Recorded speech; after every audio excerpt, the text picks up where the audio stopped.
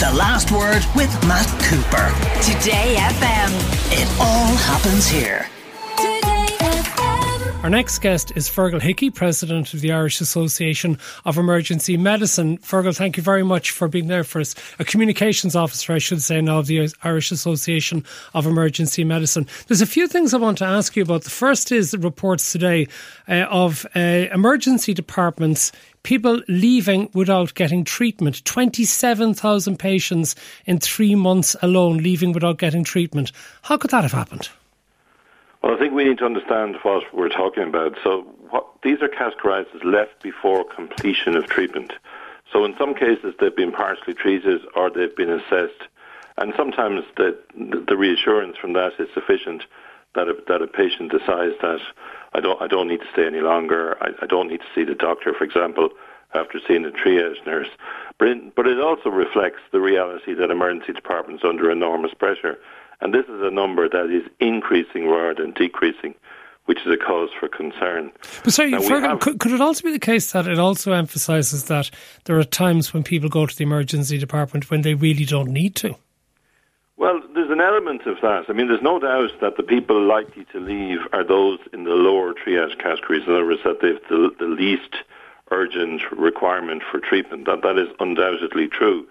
But people go with what they perceive to be an emergency, and on occasions, you know, a nurse or a doctor, even partway through the assessment process, may give somebody sufficient reassurance or may give somebody an alternative as to where they need to seek care, and they may opt to leave at that point. So this is not a homogeneous group.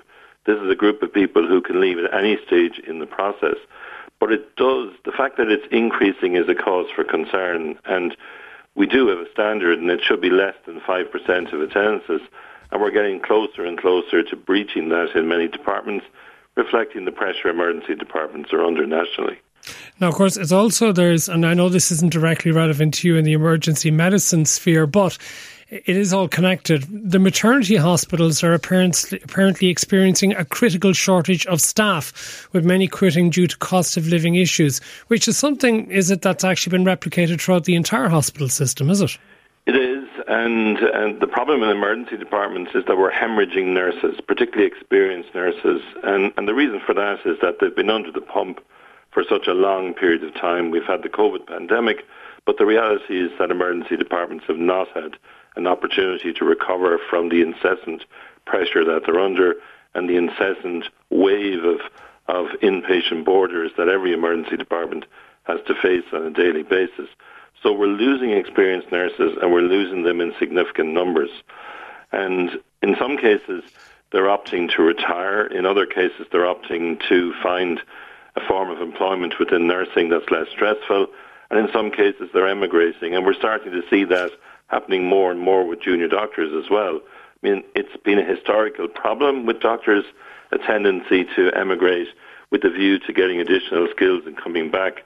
But the concern is that the system is so chaotic in Ireland that they may not come back. And, you know, that may also be true of our younger nursing colleagues who are not tied down in any way and therefore are free agents to move. Also connected to that, I think, perhaps, is what Taoiseach Micheál Martin apparently has been warning his Fianna Fáil parliamentary party about: a shocking winter because of a backlog of cancer cases after COVID. What do you know of this? Well, the reality in emergency departments is that we're seeing late diagnosis of various things. So, you know, people who have been symptomatic for an extended period of time and are only finally getting to receive medical help now.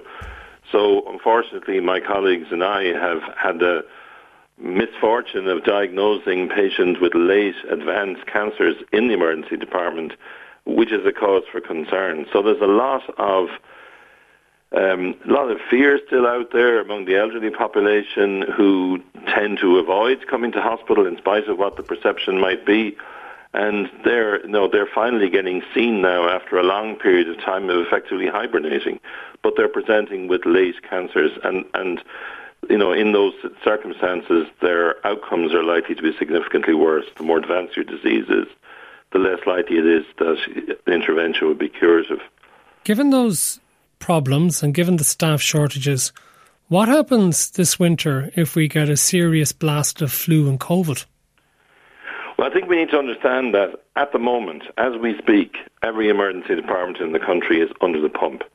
So, things are really bad at the moment. People are doing phenomenal work in really difficult circumstances. Now, that will be made far more difficult if we get another wave of COVID. We have COVID at the moment, but at least the COVID that we have is less virulent than previous versions and potentially less virulent than a new variant should one arrive. I mean, the nightmare scenario would be a new variant of COVID, which is not, the vaccine does not give you protection for.